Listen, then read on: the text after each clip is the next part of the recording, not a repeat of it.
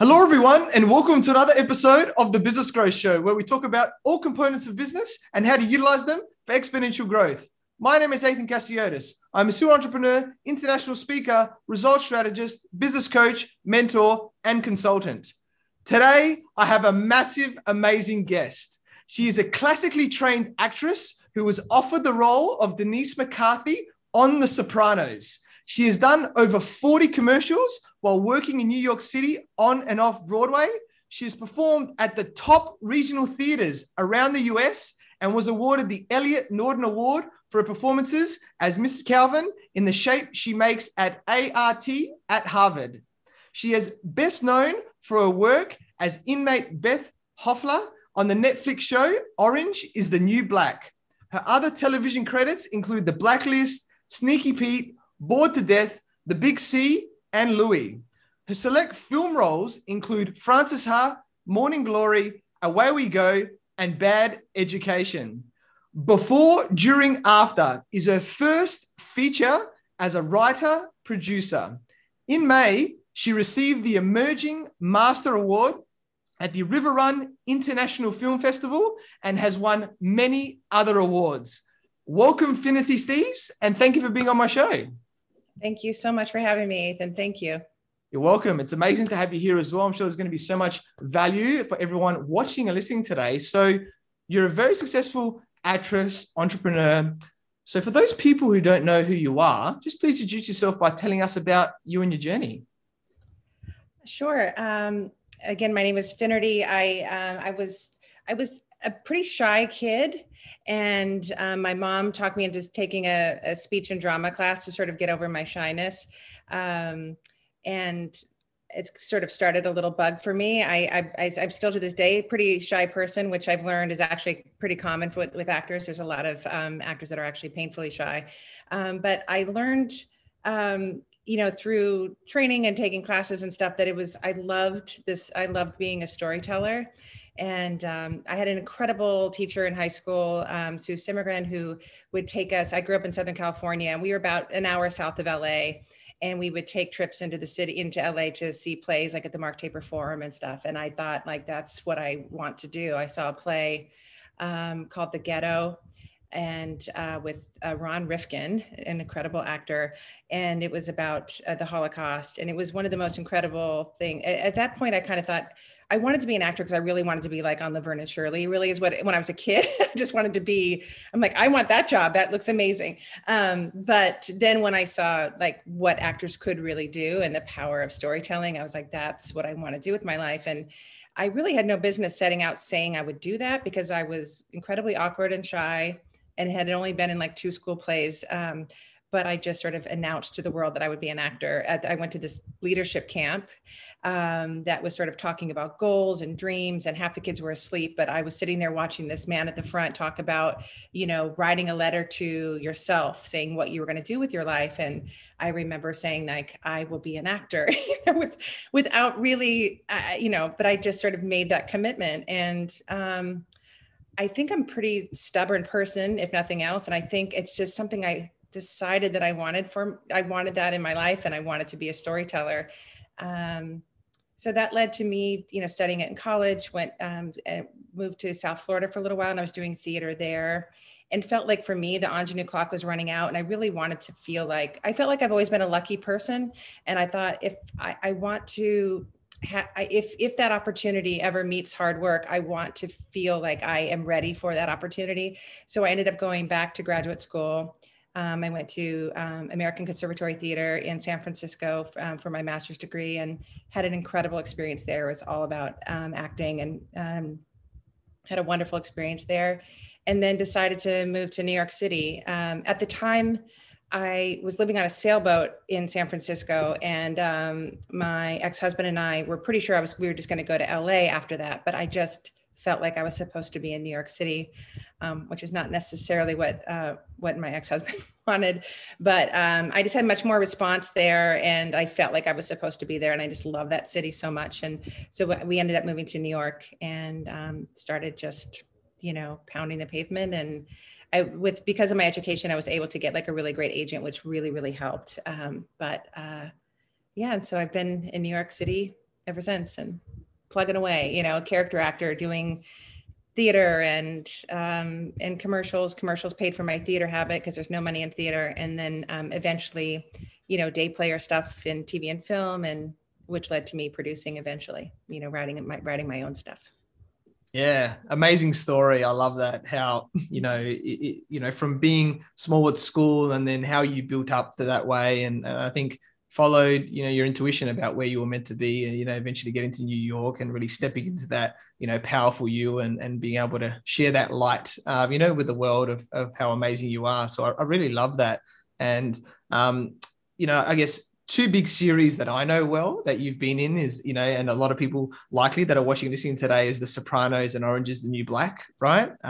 So that's amazing. Number one for being in those, no matter how big, how small, playing your part is amazing there. So what was it like to play roles in those sort of two big series? And I don't know if you can compartmentalize them together or if you separate them out. I'd love to know your thoughts on that.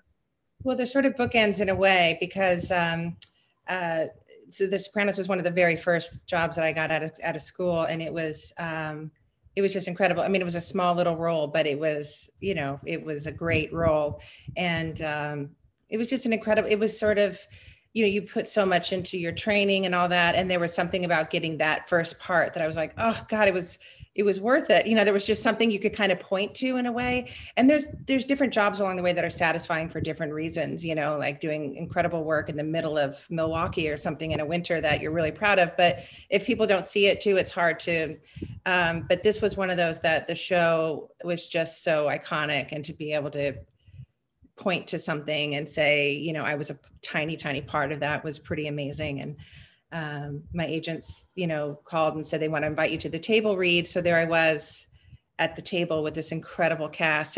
By the time I joined, was season 5 was my part. And so we're sitting around the table and with this, iconic group of humans and watching them do their thing. And it was pretty special. And then Orange was, most recent. And it was just that's another show that I was just a huge fan of. And I had auditioned a few times for some great little smaller roles. And because of didn't get certain things. And then it was really close to one and I couldn't because of scheduling.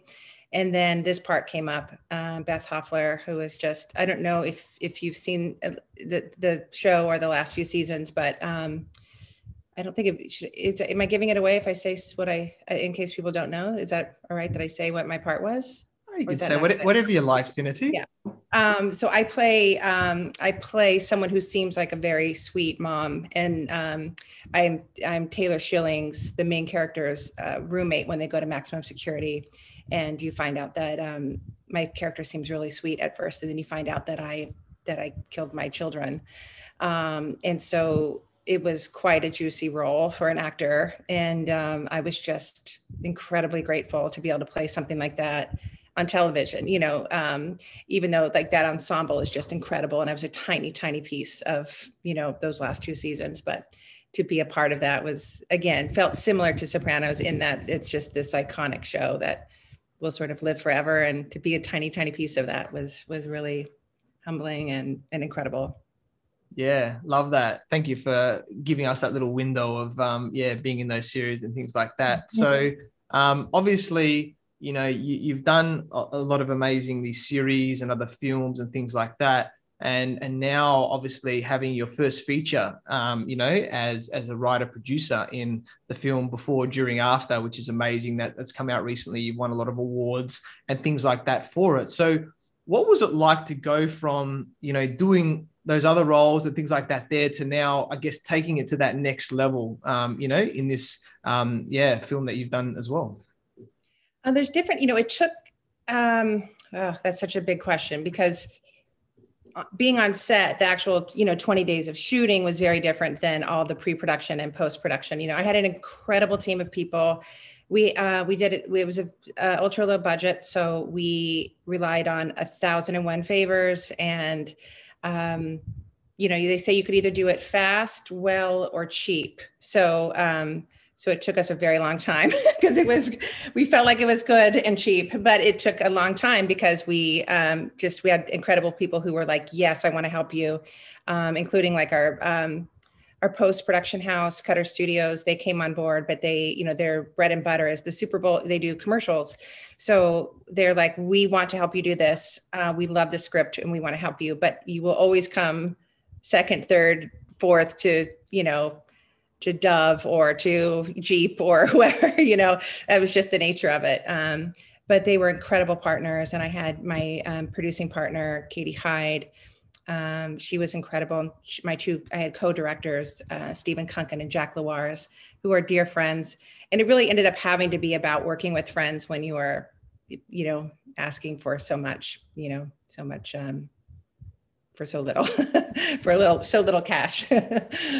Yeah, definitely. I love that. That's awesome. And just to give everybody some context here. So before, during, after, it's a sharp-witted dramedy, which studies a middle-aged New York City theatre actress, Finnerty, suddenly forced to figure out the kind of person she wants to be when her seemingly perfect 15-year marriage comes to an end after she catches her husband having an affair. So definitely a lot of interesting components there. So I don't know if you want to share a little bit more about it, and things like that about, the movie. Sure. I love acting. but I've always been obsessed with the idea of writing. I've always wanted to write, but I'm just such a rule follower also. And I felt like, I wasn't sure that I had a story to tell. And then, but I would daydream constantly about different things that I wanted to try, but I just had so much respect for writers. It just kind of paralyzed me. And then I didn't know that I had a story to tell. And then my seemingly perfect marriage blew up, and I was like, oh, this might be something that I would like to try to write someday. Because it was, for me, of course, my world was tipped sideways. I was completely devastated, but there was also so much humor that was happening. I kept thinking, like, if this weren't me, this would be really, really funny. But I just was too heartbroken at the time.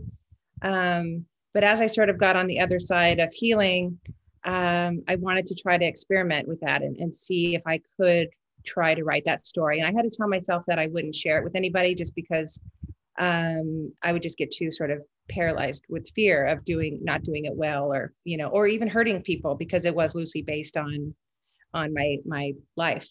I found this amazing, I found this like extended ed class at an NYU, and took this class, and the teacher really took a liking and was like, I want to, invite you to be a part of my little writers group. And then through that class, I developed the piece, and it was actually Jason, the teacher, Jason Greif, who said, you realize this is your film. He's like, you have us riveted, because I was just sharing pieces all completely out of order. And he said, this is riveting, because we're trying to figure out, so was she pregnant? Did this happen? And he's like, and I thought, oh God, that would be really cool, because that's what divorce felt like for me, where it was this feeling of moving forward, but also constantly being pulled back by memories. And so I thought, I wonder if I could do that. I wonder if I could try to write something that felt that way. So the film itself is a nonlinear story, and it has bookends of her being at a theater, and then you realize at the end that she is seeing her ex for the first time after a year, and so it's just this kind of flood of memories before she sees him again, and her sort of ability to let go and to move forward. But I'm really proud of it. I look at it and I see hundreds of people who helped me make a dream happen. I'm somebody who has never asked for help in my life. I've always been, I don't know if it was a fear of not being able to return a favor, or if I just was stubborn, or I didn't want to feel that feeling of, I'm not sure where it came from, but I just never asked for help. And I had to do that for the first time and I thought, I reached out to certain people, and they were like, you have to collect the no's, and you're only going to get a yes after you get about 30 to 50 no's. And I was like, oh gosh. So they're like, the no's are awesome. That means you're closer. And I'm like, okay. So I did my first ask, and I reached out to a friend of a friend. And I sort of said what I was doing. I had to reword the email 100 times to take out all of the no worries if you don't want to do it. It's okay. If, giving all those, just tell people what you're doing, and see if they would like to be involved. And that first person was like, hell yeah, I'm in. Let's talk later about, and I was like, oh God, now I'm actually doing this thing. I had got my first yes. So the train left the station, and then I just, years later, it took a while. But it was one of the most rewarding things I've ever done in my life. And I sort of can't wait to do it again, but because it's so fresh, I feel like I owe my family a little bit of time to be present. And that's definitely something I want to do better for my next one, is to figure out how to juggle that a little bit better. I felt like it was hard for me to be an awesome mom, awesome wife, awesome friend. I felt like, and also an amazing, awesome, producer. So I would like I don't think any of them felt like they were cheated, but I just felt a little like I would like to figure out how to do that a little bit better. The image I had in my mind of producing for the first time was that there's this like massive stadium. I'm sure all business people feel this way, right? Where there's this massive like basketball stadium full of helium balloons. And in the beginning, there's like tons of people and the balloons are in the air and like, but then people move on, there's things that's happening. And then suddenly like the balloons are losing helium and I'm running around trying to keep the balloons in the air. And I felt like I couldn't leave the stadium, and I'm pretty sure I could have, but I felt like I couldn't just leave for a second and come back. Like, God forbid the balloons were on the ground. Like, I guess I could just pick them back up, but I didn't trust that if I left and came back and the balloons were on the ground, I wouldn't be able to pick them up or kick them or whatever. So I would love to figure that out for the next one, how to do that a little bit better and trust that I can leave and come back and, be a person and be a good friend and and then come back in and work my butt off in the stadium and then figure out I don't know how to do that yet. So I'm being honest about that. Yeah, I love that. Honesty is always best. And, having that self-reflection and having that growth mindset, so to speak, right? It's like, I know that I can do better. I think that's a constant thing that helps us, move forward in life, right? And do bigger and better things. So I love that. Give you that target and then, seek that out. And, if we're touching on mindset now, like, it's a big part in business, in life, in acting, whatever it is, right? And you've shared some things along so far about, how you've had to change and like, just like you said, the 30 to 50 no's you're going to get before the yes, even though you got one straight away, pretty much. So, but that's, I guess, the way that it is. And I'm sure that a lot of actors, and most of them actors and actresses, that don't get the roles that they want in their career, right? Because, like you said before, they either don't get them or maybe it's a scheduling thing, whatever it is. So what are some key mindset things, or what have you had to build to ensure you continue to grow, to succeed in your career? I think for me, I just think that the business can be, if I had, in all honesty, when I first started, I would like it hurt too much to not get the job. So for a little while, I experimented with like, what if I don't want it as much and I only give about 80%? And I'm like, cool, if I get it, great, and act like I don't care. But then I realized I wasn't getting the jobs and I didn't do a great job. So I was like, that's not good. And I want to feel like I left my best in the room. So I had to really up it. And I learned to turn down things I wasn't interested in. But if I wanted, I had to go for it 100%. And the goal became, instead of getting the job, although I always, there's times that it's hard not to want them. But my goal became, I want to be somebody that this casting director knows that they can bring in and will hit the ball out of the park.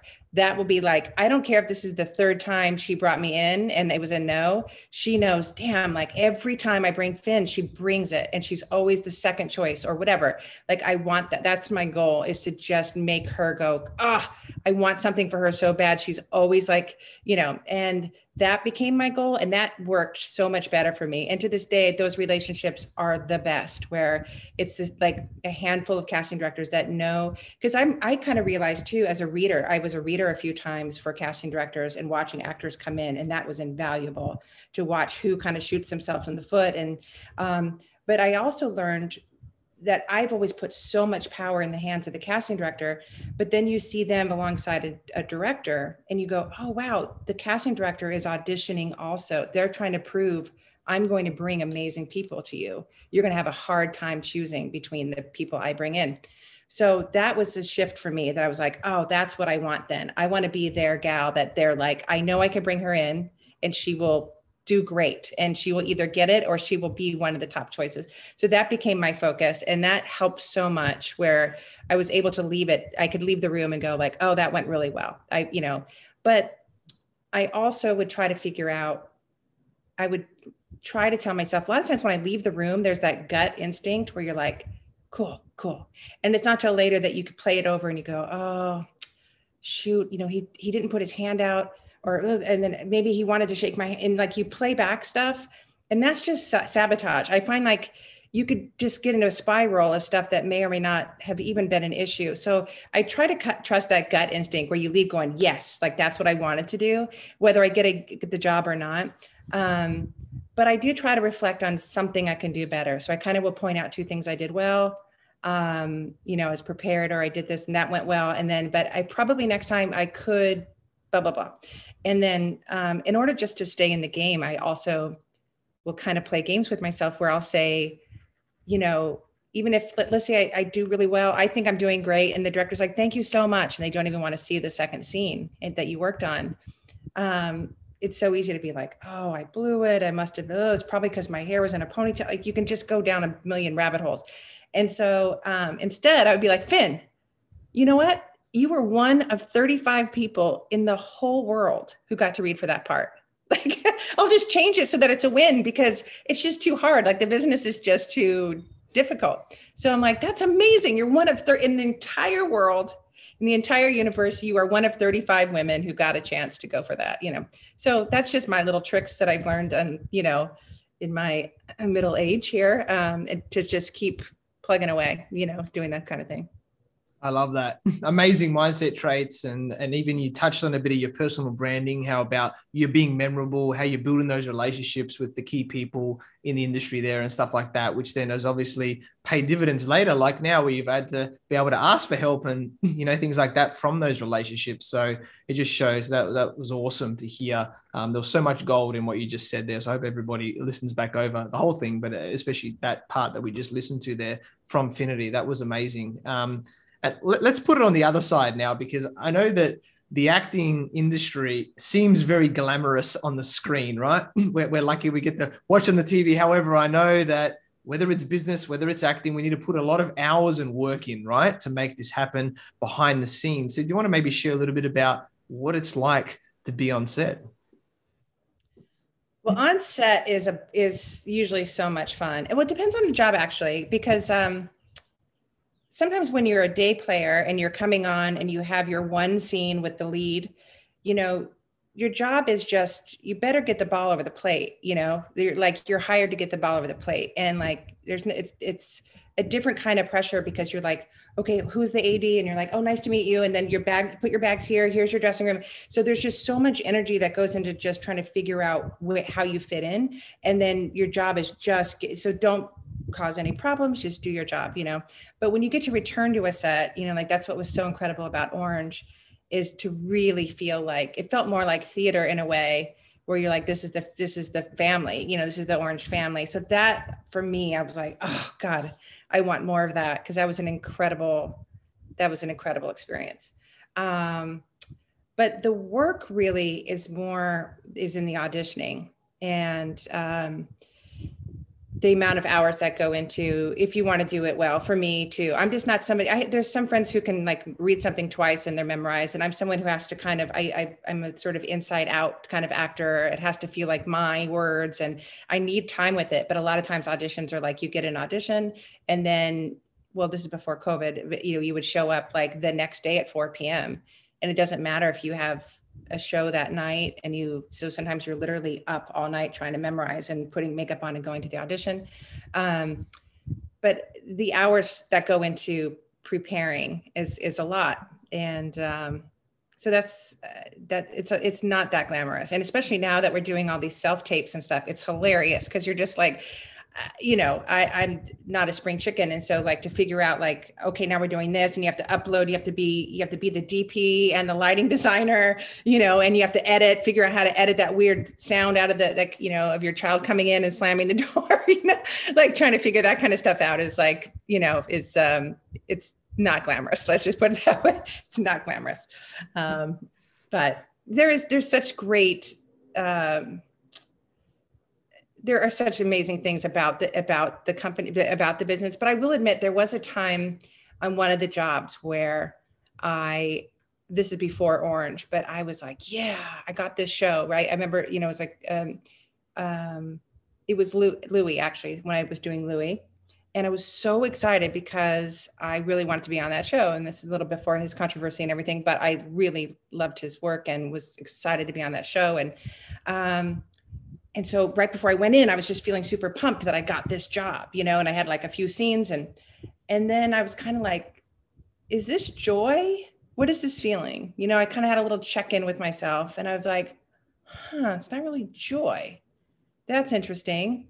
I need to check back on this because I think our generation, I mean, I'm older than you, I believe, but my generation, you sort of like, I decided in high school I was going to be an actor. So sometimes I felt like I had to stop for a second and be like, is this joyful in general? Not every day is not going to be like the land of bliss, but like, does the hard work, are there moments of joy? You know, otherwise, what are we doing this for? Just because we're so determined and we're like, I won't take no for an answer, and I will be this kind of a person. And so I've had to be honest with myself along the way and check in a couple of times and go, you know. And it turns out by even just my checking in, I was like, oh, this is the because of the nerves of being on set for just those two scenes.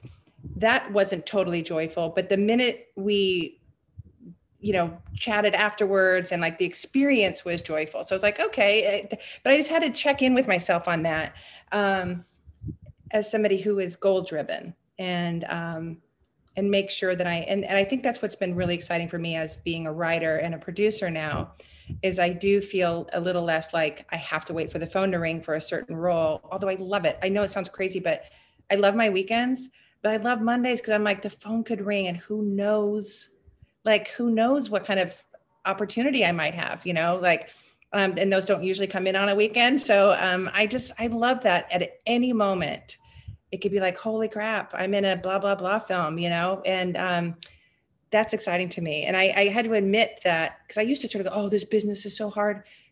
And yes, it is hard, but I was like, I love the gamble. I love the gamble part of it. And I had to admit that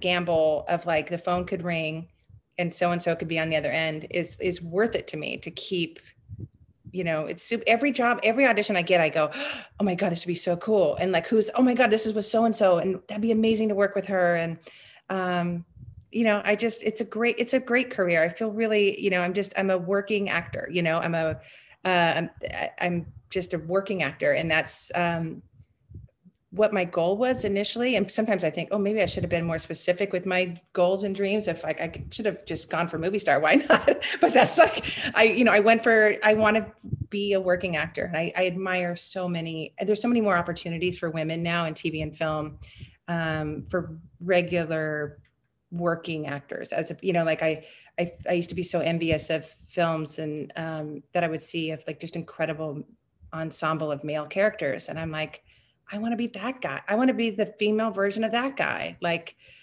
why can't we have that? Like, you know, and, you know, I joke with my husband all the time. He's like, what, honey? I'm like, look at this. Like, there's 17 great roles for men in this scene and there's no women. And then a woman comes in and is like, here's your coffee, sir. You know, and you're like, oh God. It's nice that that's changing. And there are just some incredible roles, especially in television, for women who look like regular women that aren't just like either the hot girl or the chubby secretary. You know, there's like room for all of us now. And it's an exciting time. I think it's an exciting time. Yeah, I love that. So amazing. And talking about these other roles and things, if you could do a movie or a series with any actor or actress, who would it be?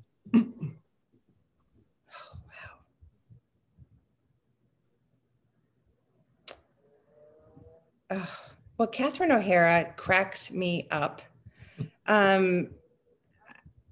Allison Janney, I met her briefly when I had a small part in Bad Education, and she's just incredible.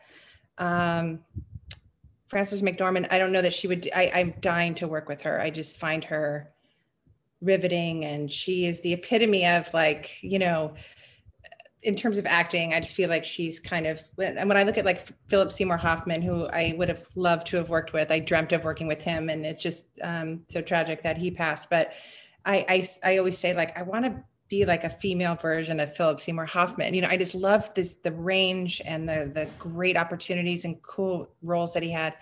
Yeah, so those are three women that I admire. I think, yeah, doing something with Allison Janney, I just think she's just a hoot, and she is so talented, and she can do crazy, silly comedy, and then also just completely break your heart. It was just lovely when I met her, just, you know, she was just lovely. I would love to do something with her. Yeah, I love that. Really awesome. And I'm sure like you've built yourself up over time, right? And I'm sure along your journey, you've had like, you know, coaches and mentors and things, whether it's acting coaching or, you know, other areas of business and stuff that we do to help you get to where you are. So, you know, how important has it been to have these people around you to help build you up into the person that you are today? It's very important. I think I've had some incredible teachers along the way, and even some not great teachers who taught me a lot also.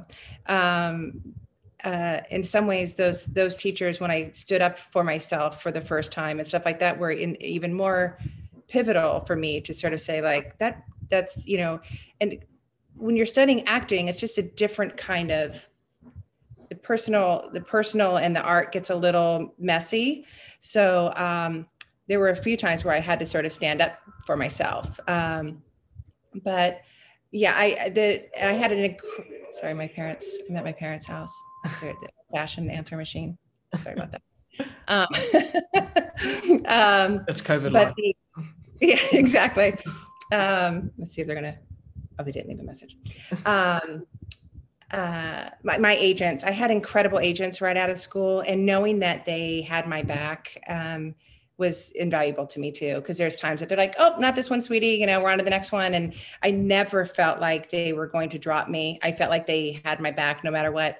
And I was with leading artists, and they were an incredible agency, and they unfortunately didn't make it. I mean, they've been around forever, incredible clients, and weren't able to make it through COVID. But they share a lot of clients with an agency in LA, SMS Talent in LA, and now in New York. So I was able to be picked up by them, which was wonderful because it's still the same family basically that I've been with since.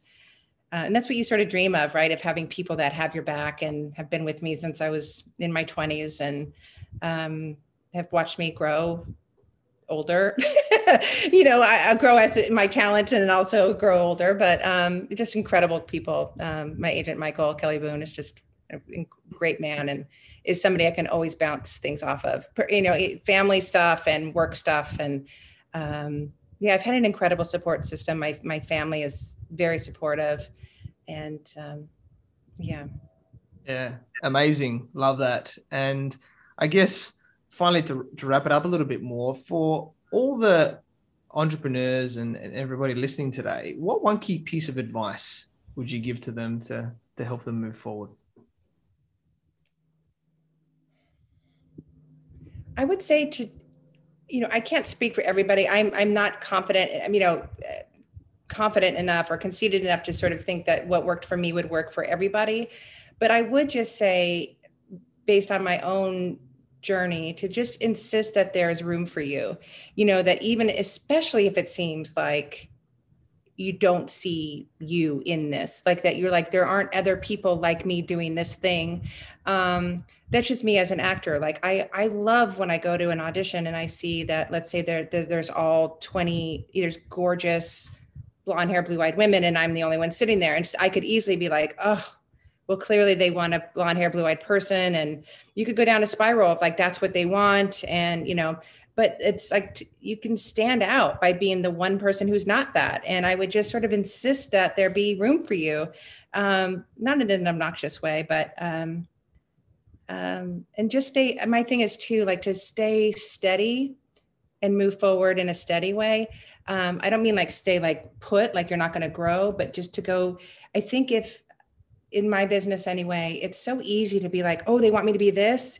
Oh, they want me to be thinner. Oh, they want me to be funnier. They want me to be, and it's, you can maybe never meet up with the business. And if you can just be like, here's who I am and what I have to offer as a storyteller, as an entrepreneur, as a, you know, and this is who I am and what I have to offer, then it will find you, you know, like eventually your people will find you and it will be a match. I truly believe that. I guess that would be my advice is to do that and to not sort of chase what you think you're supposed to be doing, as opposed to just being like, I want to move forward in my earnest way of as myself and the best version of myself and constantly going forward, but to not chase those things. Amazing advice there. I love that. And yeah, we connected through our networks where I learned about your amazing journey from starting in San Francisco to moving to New York City and being offered a role in The Sopranos to, you know, doing many commercials on Broadway to many other films and series, including Orange is the New Black, to now having your first feature as a writer, producer in the film Before, During, After. You have won many awards along your journey. You are an amazing woman, and I'm sure you continue to grow and impact the world through your acting career and beyond as well. So I'm very grateful that we connected, and I look forward to working with you in the future as well. So Finnerty, how can people find you and get in contact with you? I think the best way would be Instagram. I'm at Finnerty's Photos. On Twitter, I'm at Finnerty Steeves. And again, the film, if you are interested in following the film, it's at Before, During, After the Film. And .com also is the website with more information. And we have, like I said, the title is Before, During, After, but we just have a deal with Artist View Entertainment for international. So international, it's going to be, the title is going to be called Navigating Love overseas. So that should be coming, you know, shortly. I'm not sure exactly the timeline of that, but they're working on all of that. So.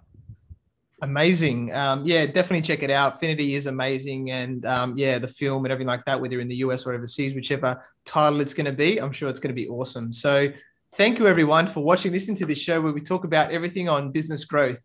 Please like, subscribe, and leave us a 5-star review. You can find me on Facebook, LinkedIn, Instagram, and YouTube as Ethan Cassiotis, or visit my website, ethancassiotis.com. I completely agree with you. Or do I? The only way we know is if you tune in next time. So until next time, remember that our business grows when we learn skills and take action using them in spite of fear. Have a great day.